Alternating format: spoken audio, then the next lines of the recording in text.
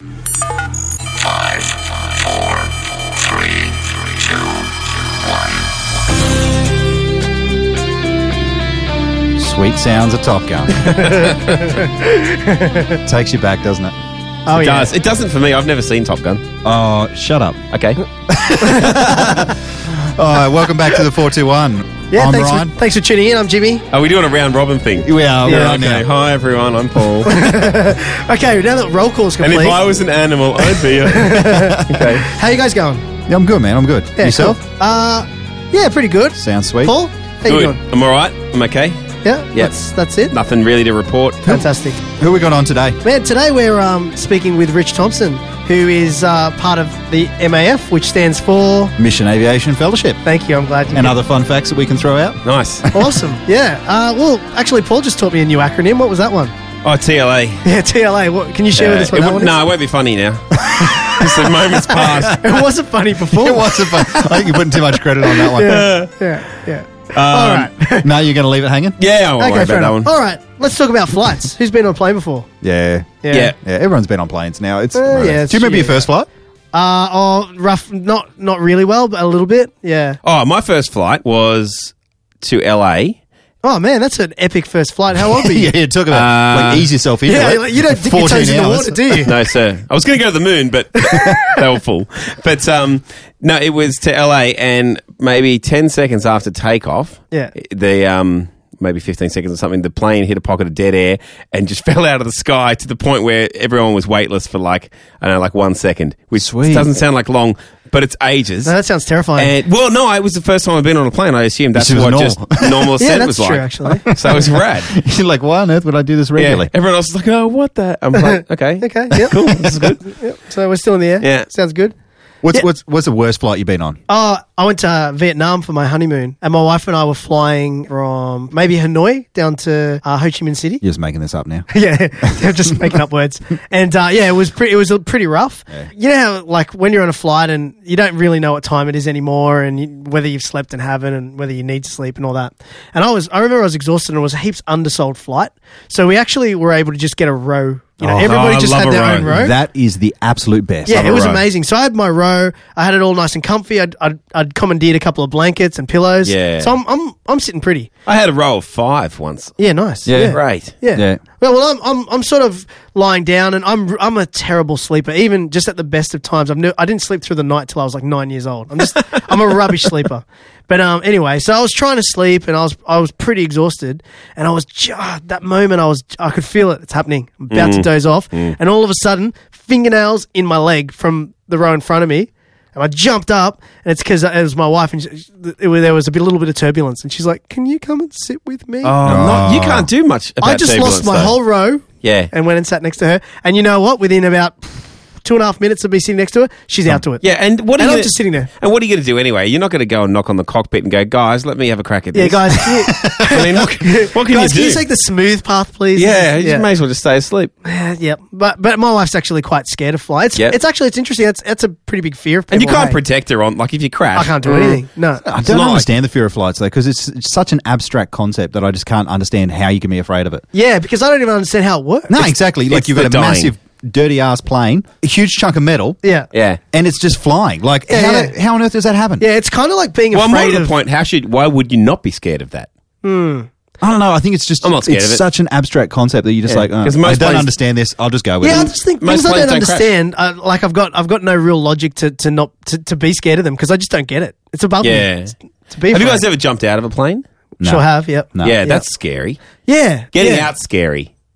Staying in, it's not scary. Yeah. No, actually, you know what? That's probably the scariest actual flight I've ever been on because those planes are terrible. They're like taped up with gaffer tape. I'm sure that there were bolts flying out. I mean, I'm probably just imagining it now, but I'm sure there were like bolts flying out everywhere. Actually, one time that I skydived, the plane was pretty empty. Yeah. And some of the guys were mucking around in there and pretending to throw like stuff out of the plane. Oh, yeah. So the pilot put it into put the plane into a bit of a dive, Nice. so that everyone was weightless for like a few seconds, and then like one dude's almost fell out the door.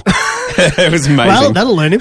One of the craziest flights I was on was actually an MAF flight. So my parents, right. my parents and my family went over to West Papua. This is when I was literally kicking a pig skin around. Yeah, we talked about that. Pig's bladder. And so we're getting on MAF planes because that was the only way to get around to all these villages because they're just mountainous villages and that had a runway. And so you get onto these planes, but often the villages would often need to transport all of their belongings, bits and pieces, which often included chickens, pigs. Yeah, right. To get a pig in the hull of a MAF plane, because these are little Cessna planes, you'd have to anaesthetise it, which involves just hitting it over the head with a hammer. Yes, yes. Really? Like, seriously? Yeah, for reals. Oh, that's that's like 18th century surgery. It's not like on the movies. Like if you punch someone in the head on a movie, they definitely go unconscious every time. Oh, 100%. Yeah. But I don't think that's how you do it at work. You don't do it that way, right? Occasionally, but not. We try not that's to. That's just because the we try patient's a jerk. No, okay, so here's the thing. It works for a while. Yeah, for sure, yeah. The problem comes when the pig wakes up mid-flight and starts like... Just going for it. And you've got a little tiny Cessna which is getting flung around the sky because you've got a gigantic boar hanging out in the back of the bottom of the plane. It sounds like a slapstick movie. Like I'm just picturing everybody running from one end of the plane to the other end and the plane kind of changing weight, sort of height every time as people are running along. What's more annoying, an airborne hog or a whinging toddler? Well, I say the whinging toddler is just grating on your nerves, but the airborne... Oh, it starts that way. Airborne hog, you literally start scaring, like freaking out for your life and you're throwing up into a bag. Well, you look at the cage and go, it doesn't look that strong. No, because it's underneath you, because you're in a tiny little plane that only fits like 5-6 people. Yeah. So, like, you're freaking out because this whole plane is shaking. That's crazy. Yeah, but that was pretty cool. I've never been on a plane with a pig before. Nah, you wanted to... Oh, I might have eaten bacon on a plane. It's the same. It's the same thing. A friend of mine was about to take off on a flight, and it was screaming down the runway, and then locked up the brakes. Oh man! And it came to like a screeching halt. And my friend was already frightened of flying, so he was already on Valium and all sorts of stuff. Wow! And he and they said, we just had a light on that said that the door wasn't closed, really. So we'll just check that out and have another go. We'll taxi around. I love how calm they always are. Pilots are like, we've just lost all our engines and we're cruising at 6,000 feet. We are actually dying. Yeah, it's been nice knowing you. Death is imminent. Flying's a pretty common fear, though, isn't it? No. Most people are not scared of flying. Really? Yeah. Oh, no, but I would think if you had Are you scared of it? Okay, Are you scared if of we're it? playing Family Feud Yeah. and we've surveyed 100 people and the top 8 answers are on the board. Let's do a 4-2-1. I'm telling you Do you want right. to do 4-2-1? We'll do a 4-2-1 Family Feud. I mean, I'm do that. already there. Done. All right. It's one of my favourite shows. But anyway. Get Hugh. So the top 8 answers are on the board. I'm telling you, flying would be one. If it said name a really common phobia or fear. Number one? Spiders. Public speaking. It won't be number one, but it's in top 8. People won't think of that on the fly, though, when they're getting interviewed. They go spiders, snakes. Yeah. No, that's why flying would make it. It'd be in the top 8. Heights, flying. It's a heights thing. No one will say dying. Let's survey 100 people and we'll get back to the 4-2-1 with the results. Tune in next week. Okay. With all of that being said, let's invite our new guest onto the show, Rich Thompson. Let's find out if he's scared of flying. I hope not. He probably isn't. He'll probably go and get a new job. Well, we can ask him. All right. I guess. He's Sounds sitting good. right next to us after all. So let's introduce Rich Thompson.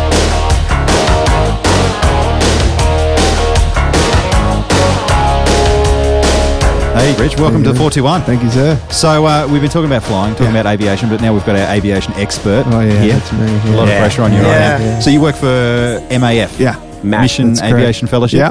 Mission Aviation. Who are they? What do they do? Yeah, sure. So I didn't even know about these guys 4 years ago. Never heard of them before. Actually stumbled across them 3 years ago, actually. And which is funny because they're one of the most established charity organisations out there. Yeah. They're potentially one of the biggest too in terms of the spread around the world. So they're in 25 countries around the world.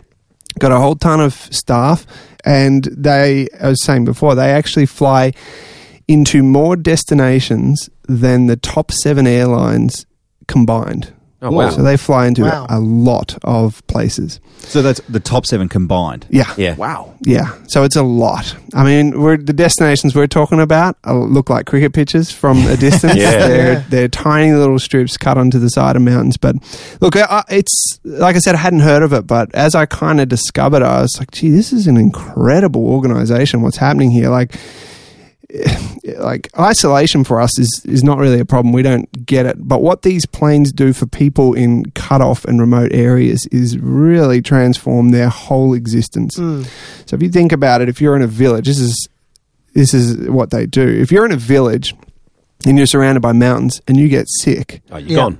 What do you do? Yeah. Or, let me put it this way, if your wife, who's pregnant, suddenly something happens to her, what do? That's terrifying. You freak out. Now, their option is to carry them, sometimes for days, in fact, quite often, kind of 3, 4, 5 days, through the bush on a stretcher. And so they've got to get 3 buddies. They put the wife on there and they go. They walk for a full day, sleep somewhere, up at the crack of dawn, and off they go again. The whole time she's screaming, she's in pain, in and out of consciousness, and quite often they don't make it, they die. Wow. Oh my gosh. So that's what happens. This is the reality for these people. Now all of a sudden the village here is actually, we have an opportunity to build an airstrip. So they find the ground, they build this airstrip, and all of a sudden a plane can get in. So what that brings in is not just the ability to put that pregnant woman on the plane and get them out to the hospital. Yeah. So you're talking about turning kind of 3 days into a 20-minute flight, right? Yeah. So it's a game changer. Revolutionary. But all of a sudden, they can bring in teachers. They can bring in... I went to this one village in Papua New Guinea. It was amazing. Flew in like... quite literally looked like a cricket pitch, and it was on the side of a mountain, and I couldn't see where it was we were landing, and the pilot was saying to me over the headset, okay, that's it, we're coming in. I'm like, where? I said, where is it? And as we got closer, I could see, I think I can see like a hut or two. And anyway, we landed and it got out, and a principal came up to me. There's a whole bunch of school kids, and he's like pointing to this building. He says, see the building. I was like, yeah. Calm down. What's up? He took me up to the building. He showed me around. He said, this has changed our community. He said, our tribe and the tribe just over the hill, we used to fight. They used to kill each other. It used to be like it used to before. And he said, there's peace now. There's peace. This building, the education that we're able to give the kids is changing this community. And I was like, wow. Oh, cool, man. That's really cool. He goes, you need to understand that because I was asking him, how does MAF help your community? He's like, you need to understand that every part of this school building, from the roof to the smallest nail, came in on one of your planes. Not only Crazy. that, on a little Cessna. Yeah. Oh, they have twin otters over there, which are bigger. But he's like, not only that, but the teachers. They bring in teachers from Mount Hagen, a bigger city. They bring them in.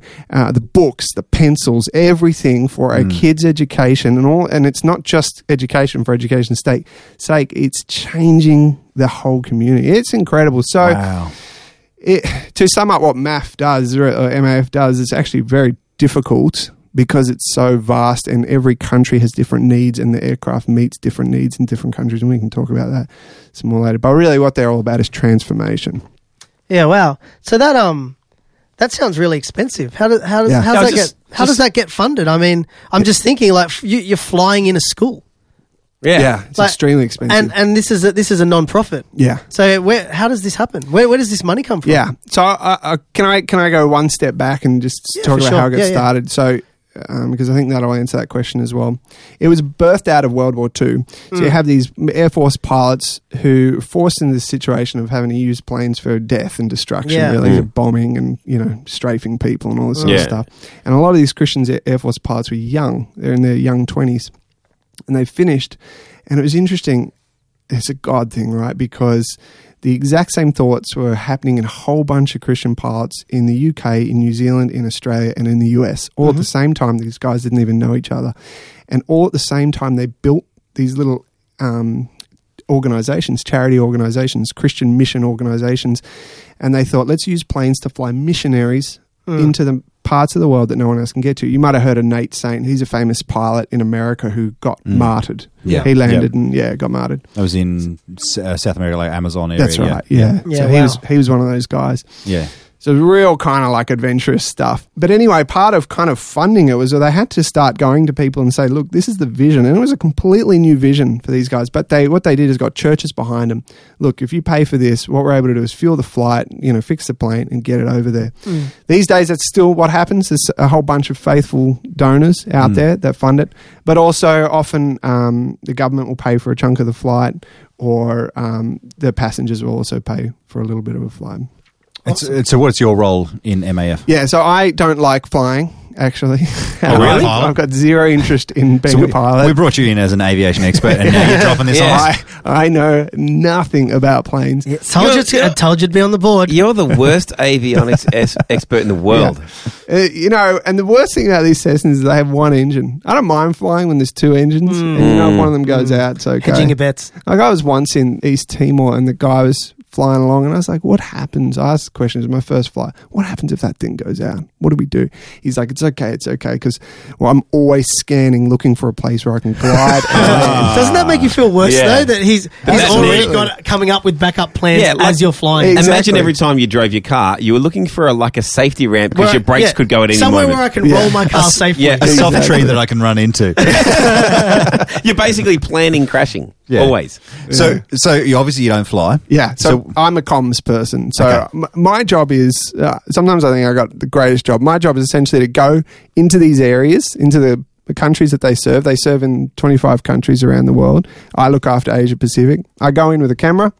I find the stories. I find out who's been helped by these planes. And I take photos, take video, and I come back and I put together collateral to tell the story and try and make people more aware of it. Awesome. So you mentioned that you work in a whole bunch of different countries, and you're specifically in the Asia Pacific region. Yeah. Where else is MAF? Oh, man. Okay, so in Asia Pacific, the countries I look after are Bangladesh, East Timor, Papua New Guinea. I look after Arnhem Land as well. We've got a whole thing happening up there in Arnhem Land, which is kind of cool. Yeah. We just kicked up a thing in Nepal post earthquake as well. And then we look after... Oh, man, we're all throughout Africa, South America. It's all over the world, Yeah, wow. Mongolia. We look after Mongolia, and that's going to be my next service call. Try the land. All right. Okay. Yeah. So tell us some stories from some of your travels. Yeah. What countries have you been to, I guess? Yeah. So I'll start with Bangladesh, because I reckon that's a fascinating country. It's a Muslim country, and you've got a Christian organisation in a Muslim country. Yeah. So that in itself already is kind of, there's a bit of tension in the air, right? But MF is really well loved. But their mission there is not so much it's not so much, here, let me pull out my Bible and tell you about Jesus. It's more like, let me demonstrate the love of Jesus to these, to these people. When I was over there, it was right in flood season. Now, you guys, I don't know how you feel about climate change. I don't know if you're skeptics. I have no opinion. No opinion? No. Okay. I'm not intelligent enough to know what's going on, but stuff changes, and we probably have an influence on stuff changing. Yeah, we're certainly no experts on anything. I think we've already established that. That was actually the only prerequisite to getting this position on the 421 was not knowing anything about anything. That's right. Yeah. Well, congratulations. Thank you. That's right. I have no position on anything. So you feel free to go down whatever path you're. Well, the thing about climate change, I don't know how. I didn't know how I felt about climate change, right? Because we don't really, apart from the days sort of being hotter. Yeah, maybe, and I've seen a couple of docos about Antarctica and ice shelves. I've heard that something like 90-something% of scientists think that climate change is real, so probably real. Probably real. Yeah, they're all smart. So anyway, Bangladesh is really interesting because it sits just above. They call it the ground zero for climate change because it sits just above sea level. That's like the Netherlands as well. Oh, is that right? Yeah. So any small change in the water, Bangladesh is one of the first countries to feel. And it's mainly South Bangladesh. And so we took a flight. In Bangladesh, they have a float plane because it's all water. Yeah. And man, it's tragic what's happening down there. Absolutely tragic because homes are being swept away. Like they're just losing land? Actually, I saw a documentary on this. The whole place is just basically flooded all the time. Not all the time, but especially... It's getting worse. There's wet seasons and dry seasons. And the wet season's coming up and it's getting a lot worse. It happens really quickly over the space of almost a day or 2 days when the waters rise. And I was lucky, maybe, enough to be there when it was happening. And I saw a train of cows that looked like they were swimming. Whoa. And I was like, what's going on down there? This is us talking to the pilot. He's like, if you had been here this morning, you would have probably seen a bit of grass. But the water's rising, those cows are trapped. I was like, well, what's going to happen to them? Oh, they'll drown. They're drowned. Yeah. And as we got closer, you see these poor cows. They're just like, it's amazing. It looks like a river. You don't think, that was a farm yesterday. Yeah.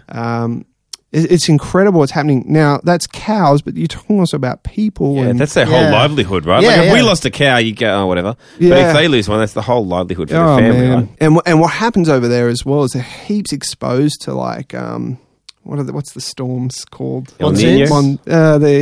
Tsunamis. Yeah. Tsunamis and kind of cyclones. Yeah.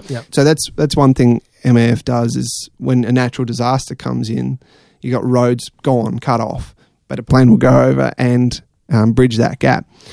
The pilot was telling me in the disaster in 2009 or 10 or something like that, he flew in and they were delivering food, getting food out of the plane. Yeah. He would go back, get some more, come back and all that sort of stuff. They land, and what they do is they land on the water and then throw the anchor out onto the ground, and then they'll pull themselves closer and all that sort of stuff and then hand the food out. He said this one lady came up to her and was just like distraught. She just didn't know what to do with herself. And she said, he's like, what's wrong? And she started saying how the water came up so quickly for her, and she had 2 children in both her arms.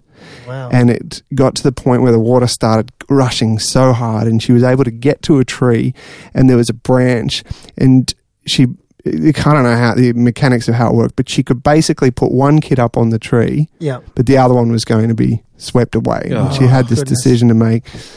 And so he just kind of come across her after this event had happened, and she had basically had to let go of one of her children. Oh, man. And these are the kind of like full-on, like real gritty stories that are happening. You know, you just can't imagine having to be in that situation of like, what do you do with your kids, or which kid, you know?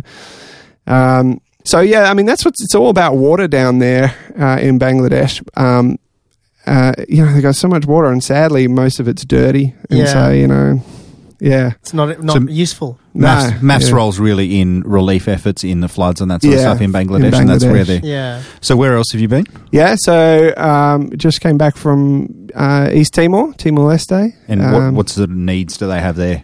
So they're mostly about medivacs over there. I sat in on medevac just recently. Man, there's some full-on medevacs. Mostly pregnant women that happen. Sometimes the ladies will give birth on the aircraft, you know, because it's usually like right at that kind of tipping point. I sat in on one where a lady had just given birth to twins, and, you know, it's just this life and death stuff. They had hooked her up to a bag of blood, but there was only one bag of blood in this community, and it was running out. Wow. And they had to get her into the hospital in Dili to hook up the next bag of blood. I don't really know much about it. Basically, the clock was ticking. Yeah, you got to move quick. Yeah, you got to move quick. Yeah, and you really feel the kind of adrenaline rush as it goes. And so this is a lady. She was 27 or something like that, but she looked very haggard. Poor thing. Yeah. And so, you know, they like put her on the floor of the aircraft, strap her in, and off you go as quick as you can. That's crazy. There's an ambulance waiting at Dili to pick her up and take her off to the hospital. And so they do a lot of that stuff. I was also there I suppose this is the power of MAF in Timor and in a lot of places. So the MAF partners with 2,000 organisations worldwide. So organisations like World Vision, Save the Children, Caritas, all that sort of stuff. In fact, I was doing a thing today where we were looking at, I think MAF's about kind of maximising the money that people give to charities. Yeah. So you give your donor dollar to World Vision thinking, okay, they're going to get into a community with some clean water or something like that, right? What we do is get them there very quick. So quicker than if they had to walk or drive if they can, or take some other transport. So we get them there basically a whole day quicker, sometimes 2 days quicker, which means they, you know, over the time they are able to be far more effective. Yeah. So I was there with, this is a couple of weeks ago, I was there to kind of document as MAF was flying in a whole bunch of eye surgeons into this small village called Akusi. And they go into the village a week before, and they tell everyone, if you've got an eye problem, come to the local hospital thing next week, because we're going to bring in some eye surgeons. And it's packed with people. I bet. I would imagine. And most of these people are blind, because cataracts are a massive problem. Yeah. And so you have these old people being led by a stick by a little kid. Gee whiz. And what I found out, which is pretty sad, I mean, these old people, they have to get around some way. So they take the grandkid out of school, and it becomes the like their guide. Full-time guide. Wow. And so anyway, it's a cataract, right? I mean, Ryan, you'd know, it's a very simple operation. Something that, you barely bat an eyelid over. Very, very kind of quick and easy. And so what happens is they kind of spec them out. So I was there for a couple of days to watch all this happen. Yeah. They inspect their eyes. They take them into the surgery. It's 20 minutes. They're out. The next day, vision restored. Man, that must be amazing to watch. They've been blind all their life. Yeah, well, but the cataracts develop. Oh, yeah, that's right. Yeah. Over time. So I met a guy. I followed one particular guy. I was really interested in this one guy. He was a 27-year-old, so he's close to our age. Oh, my goodness. Yeah. And it was a really interesting story. And it was through a translator, so it's hard to get. But basically, he said 2 years ago, he was working on his home, and he felt like something fell in his eye. And it just got worse and worse and worse. He's like, oh, no, this thing's scratching my eye. And then he went blind in this eye. No. And then he went blind in the other eye. Whoa. And he was like, this is not good. So basically, he can no longer read. Yeah. He can't write. He can't drive. He's forced to walk everywhere. He lives by himself, cooks for himself. And he was saying that holding on to a job is extremely difficult. Bear in mind, there's no disability pension here. If you don't work, you don't eat. So you got this poor guy, this poor blind guy, like, basically fumbling his way through life. What had happened was it was a cataract that had developed, and apparently cataracts kind of work their way in like a circle. And so they take a long time to develop, but it's not only till at the very end that it kind of closes in over your eye. So it happens quite quickly. Anyway, his name is Jose, and I kind of became friends with this guy, Jose. And he went in, he was scared as can be as they injected the eye blocker into the eye. I was scared too, filming it. I was like, don't do that to him. They took him in, they don't put you under. So the guy's like watching the operation. That's the only operation that you can't not watch, right? Is he not really watching it? He wasn't really watching because he's blind, wasn't he? Well, that's true. It was fuzzy. It's like really blurry apparently. But anyway, they cut it out, put a patch over him. The next day, I saw a picture. I saw him. Man, the smile on his face. He's got his eyesight back. That's amazing. Not only does he have his eyesight back, he's got his whole life back. Yeah. So you're there to really capture those moments and capture that sort of work as it's happening. Because the reason I'm there, even though they're not pilots, and if you speak to them, they're the first to say this, because of MAF, they get there a day earlier and they can stay a day longer. So they get 2 days on either side. Big difference. It's 60 people. That's 30 people a day they can work on. Wow. These two eye surgeons, along with all the other stuff that's happening. But it's actually 60 extra people that receive their eyesight because of the convenience, I suppose, that MAF provides them. So it's kind of moments like that. You drill down into Jose and you think, that's 60 Joses, people just like that. And for me, the coolest bit was watching the kids who have been carrying their grandparents around be free. Yeah. And they can drop the stick and they can go back to school. Yeah, that's amazing. It's a full community transformation that's taking place. Yeah. Amazing. So obviously we've had we had the big earthquake, happen in Nepal, and you were involved in getting over there to help out. Yeah, I reckon that was the coolest thing I've ever done in my life. Yeah, really. I reckon. So the earthquake happened. We don't operate in Nepal. Yeah. But the earthquake happened and, as you know, destroyed, like, bang. Just because the way they build their houses over there is like stone on stone with no mortar. Wow. You shake that, it's crumbles. And they're big stones. So they fall on you. You're gone. You're gone. Yeah. Anyway, so it happened. It crashed. And then you're talking about the Himalayas. You're talking about very, very remote places. But they're not big enough to put a plane in there. There's it's so hilly you can't have airstrips. Yeah. So what MAF did is said, look, we have a whole disaster response team, logistical experts in this exact thing. Every time there's a disaster, we'll go in. We've got the logistics ready to go. And so what they did is they went up to a helicopter company that normally does tourism flights, one of the bigger ones, and said, right, we want to book you for the next 2 months. Wow. We'll pay for all these flights. We'll get the British government funded some, and then MAF donors just poured the money in for this. It was awesome to see.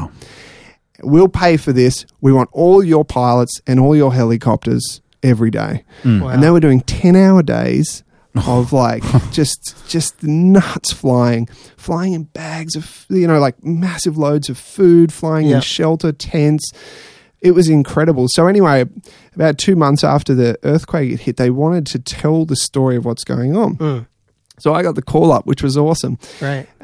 They said, but we don't want you to just go on some helicopter flights and see. What we want to do is take you up to the top of the Himalayas with one of the organizations we fly. Wow. We're going to leave you there and you're going to walk down over 3 or 4 days. So how much training did you do? 0. How much weight did you lose? It's downhill. You don't need to train downhill. Yeah. Okay, you're the expert. So. I didn't know. I guess. Yeah. It's true in some ways. If it was uphill, I would have been stuffed. Yeah. But anyway. Yeah, but falling downhill is much worse if you're trying. I don't know. Anyway, continue. I don't know what I'm talking about. Well, anyway, it was a great experience. So I was there for 2 weeks, and this was 5 of the days. It took me up, and it was all up to 12,700 feet, which is quite high when you're not acclimatized at all. Yeah, the air's like super thin. You got to take oxygen up there. Yeah, we didn't. Okay. And I didn't find out till afterwards, how risky that was. And did you get nosebleeds? No, I was completely fine. I got out and I felt dizzy, and I walked up this step and I was like, I need a rest. Like, I've taken one step. All of a sudden you're Homer Simpson. Yeah, exactly. Once you're up above like 10,000 feet, you got to do a little oxygen. Yeah, well apparently you don't. Yeah, well, you'll survive. But you sleep so well, man. Because that's called unconscious. That's a coma. It's a coma. But anyway, it was remarkable. I trekked down with this remarkable man who runs this organisation. What they're doing is they're all about kind of caring for these communities and building relationships with these communities. And it was really cool. So it was really cool to see as we walked into communities them being greeted. Oh, hello, it's this guy, Their long-term plan is to be able to plant churches in this place. But you have to remember this is like really like... It's like in its infancy at the moment. Yeah, and really antagonistic towards Christianity. Because Buddhism is... right, okay. It's so deeply entrenched in their culture and their heritage that I think, it is a very strong uphill battle.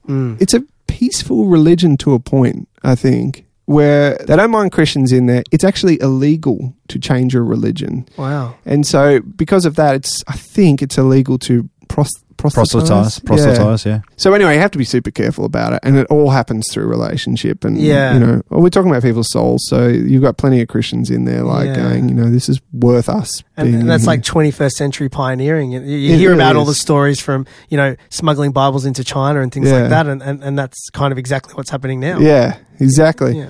So we flew up basically to the border of China and Nepal and worked our way down. And it was cool, and we kind of went village, and I was kind of shooting the disaster stuff that had still been there, and we went to school, we put some tents up for some schools and things like that. But in this was like the best moment, one of the places that we went to, one of the schools, we built this tent, and we sat down. They often like to just sit and talk, either in kitchens. The kitchens are so cool, they're just like an open fire, and you just sit around. Or they just kind of sit and chat. Anyway, they're chatting away, and I don't understand a word they're saying. So I'm just like, oh, this is so boring. What are you guys saying? Like for half an hour. And then the guy I walk with just taps me on the leg, and he's like, this is incredible. Like, this is amazing. And then he keeps talking. I'm like, well, what are you saying? It's not that. I'm share something. And he said to me, they know he's a Christian guy. Yeah. And he said to me, the school has just asked me to help provide a teacher for them. Wow. He's like, you do not understand how big this is because they know I will give them a Christian teacher. Yeah. This is, and teachers over there are like the, kind of community elders. Yeah. It's like this, as far as a door for the gospel, is huge. Like this is unprecedented. And he was like on cloud 9. And so to be able to kind of witness that exchange and oh man, it was cool. Yeah, even if you were sitting there bored wondering what was going on. Yeah, exactly. Yeah, I mean, witness the exchange. It was a pretty boring exchange. No, that's really cool. Yeah. So what other cool things you did while you were in Nepal? What other things did you see? The work that's being done there? Yeah, so I saw a lot of... Can I tell you about what happened to me? I had a bit of an experience up there. Yeah, hit us with that. Go on. Yeah, okay. Yeah. This is not what you want to happen when you're up there. There's a place called Lukla, which is where you fly. If you're going to hike up Everest, that's where you fly into. It's the world's most dangerous airport. Oh, actually. Right. Perfect. It's a cliff on one side, an airport, and then a massive drop-off. So you can only land in one way. And someone was like, you know what? Let's put an airport right here. Yeah, exactly. Yeah. Anyway, so we flew into that airport. It's very foggy as well. Yeah. And then there's a village 5-minute flight up the valley called Mende. It's up at about 10,000 feet. And what they said is there's a monastery up there that had crumbled down. They were in a bit of trouble. That's all there is up there, this monastery. They need bags of concrete. And so it was 6 loads of bags of concrete from Lukla to Mende. Lukla, Mende. What they said to me is, why don't you go do this one? We'll take you to Lukla, pick up a load of concrete. We'll actually drop you off at Mende, leave you there, and the helicopter can kind of come back and forward. And as the helicopter comes in, you'll be able to get these cool different shots as it comes in and goes. And I thought, that's excellent. Yeah. Like, that's kind of gold, and it was. So we got up there, Lukla, loaded it up, and we actually got stuck in that airport for a while, but eventually we were able to go, got up to Mende, and the helicopter's noisy as can be. It's crazy loud. But we land, all these kind of monks, kind of our age, kind of, late 20s, early 30s, run to the aircraft. They're pulling the concrete off the aircraft. I jump out. I'm filming it, and I'm following them, like, kind of up to the dumping ground, running back to it's all just very, like, fast-paced, loud, chaotic. Yeah. And then the helicopter, they shut him up, and off he goes, and it's quiet, like completely quiet. Dead quiet. And I'm looking at the monks. The monks are looking at me like, who are you? Why is that guy still here? Yeah, exactly. Hang on, they left him as well? Like, we just wanted concrete. We didn't want this guy. You don't want a redhead up here? So, and it was like this really weird moment. I'm like, gee, do you even speak any English? Like, I don't speak whatever you're speaking. And, Do they even speak?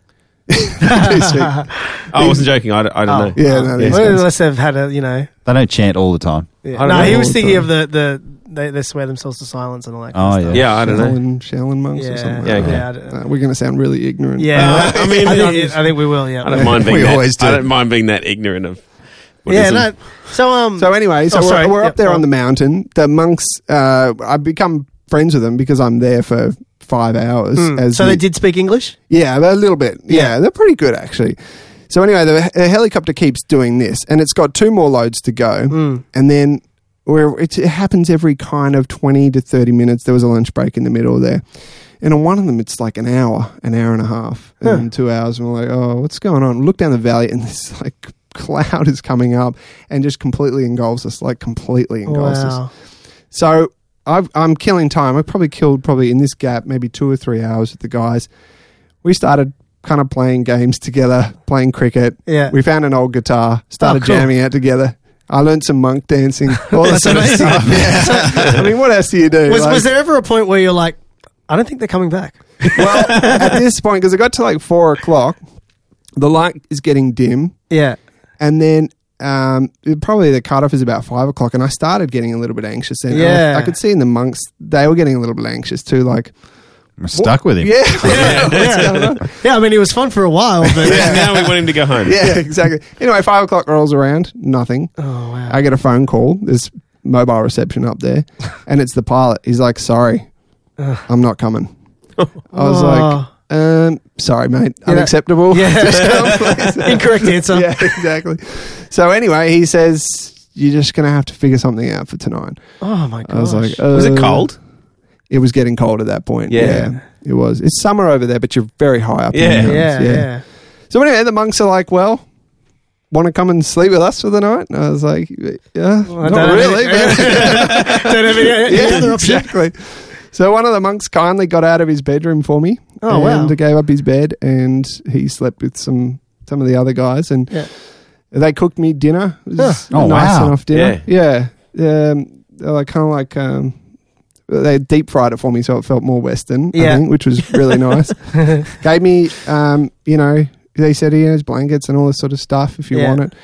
So I stayed a night in this monastery up on the top of this hill with like... Wow, that's insane. And I bet you were hoping the next morning when you woke up that it was clear as... I know, and it wasn't. And it took like 3 hours. And the monk said to me, this is the best thing that happened. The monk goes to me, look, it's okay, you can stay another night here. I was like, oh, okay. He goes, well, watch a movie. Oh, what? I was like, what, like a Nepalese. I just assume a martial arts movie. Yeah. He goes, no, we watch Fast and Furious. We've got the pirate DVD. Exactly. I was like, aren't you guys monks, aren't you? He goes, we're modern monks. Anyway, I'm Facebook friends with all these guys now. Oh, wow. wow. We got Facebook too. They love they're on Facebook. They love a insane. ricey card just like anyone. I've actually seen the video that you put together from your time when you were in Nepal. It's absolutely insane. So we'll get Rich to chuck it up on our link into our podcast. How do we so find people your can work? check that out because it is absolutely incredible and it sums up what MAF do there. And I think you've done a fantastic job. So people should definitely check that out. Thank you. Can you guide us anywhere if there are people that want to check it out? Your work or just MAF in general? Yeah. Like, where would you suggest that we go? I've done a few videos for Nepal, and you can see those at maf.org.au. There's a good one on what we're doing in Arnhem Land as well. I think. Awesome. Yeah. We'll chuck the links up to that on our podcast as well. So if you look at the information, you'll be able to check those out. But it's fantastic stuff. Thank you, man. Cheers. So, Rich, if there's any listeners out there that want to support MAF, how can they go about doing that? Yeah, so all that kind of information's on our website. Obviously, financial. We need money to kind of keep going. But often people talk about, and it would be great if you could pray for us. They put it on the end there. I actually think what's happening day in, day out are very kind of high risk, kind of high, octane moments. Lives are hanging in the balance each and every day. Yeah. But I think prayer is extremely important for what we do for the kind of pilots as they get out there. They battle fatigue, battle these extremely hot, sweaty conditions in these non-air conditioned planes, and so it would be great to just take a second to pray for MAF if you're listening. I think we'd greatly appreciate that. Yeah, because that's the thing. They often have windows of opportunities into areas that are, like you mentioned before, really dark or that don't have anyone else who has that opportunity to share Christ's love to them. So it's really essential stuff. It is, yeah. And to have the presence of mind to speak the truth of the gospel in a way that's culturally appropriate but also actually carries a punch with it and all that sort of stuff. Yeah. Yeah. All right. That's awesome, man. Thanks so much for joining us. Sounds like amazing work that's happening around the world through MAF. Yeah. Thank you. All right, well, that's another episode of the 421. Thanks so much for tuning in. Make sure you check out our Twitter, Instagram, and Facebook. And if you want to check out any of those videos that Rich has been involved in or the work that MAF is involved in, check out maf.org.au. Otherwise, see you next time. Thanks for listening.